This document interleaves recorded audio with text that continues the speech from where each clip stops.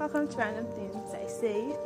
This is Rumi, and I'm here again to share something I saw.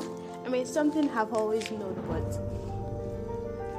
it was reaffirmed to me just yesterday. And I think I'm going to take this seriously. I'm going to start taking this more seriously. Yesterday was someone's birthday, and along with that birthday came a message. It wasn't even the person's birthday, it was the person's partner's birthday. So along with that came a message, and it said that we are so caught up in the final destination, whatever that is. Maybe a lot of money, cars, material things, so much traveling around the world. Now forget to live in the moment and experience everything, like the process that gets us to the final destination. And that, when we are rich, we want to go to this place, we want to get this thing. When I start earning 2 million naira per month, I'll buy this for my parents, I'll do this. Or I would finally take that trip, I would finally buy that wristwatch for myself, buy that perfume, buy that bag, buy that thing. I'll finally go to this place I've been wanting to go. So it just made me remember and realize that in as much as we are working daily, we are putting in the work to have a particular future, a really good one. All of the work we put into building the future we want is as important as experiencing and also living in the moment. Finding joy in the little things, finding joy in the process of doing things. I also saw a video by Salem Kingen where he said that you have to fall in love with the process, because there's a particular goal you're striving towards, and it comes, then what next? What comes after? So you fall in love with the process of getting that thing done, in which most cases you might not, or not most cases, sometimes you might not even get the results you want or the outcome you want.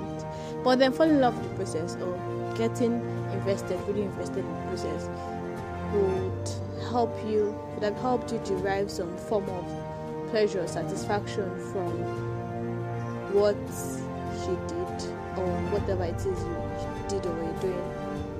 Okay, so rounding off my stories and all of that, the point or the message is that live. You're doing your best. Okay, this is not a message, or this is not me advocating for mediocrity or to not work as much as possible.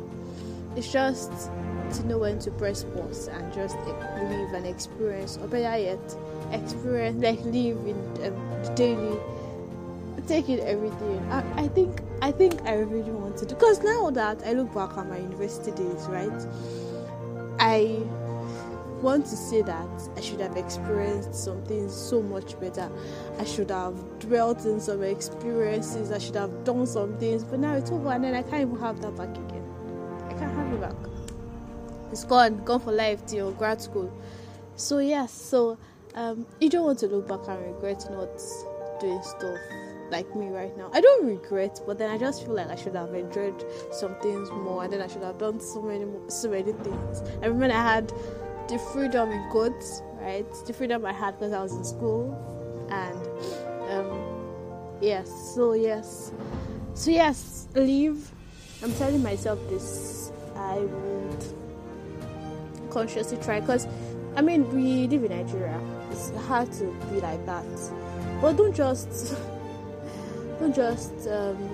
push things forward. Don't keep pushing things forward. Things you can enjoy now, things you can afford to enjoy now.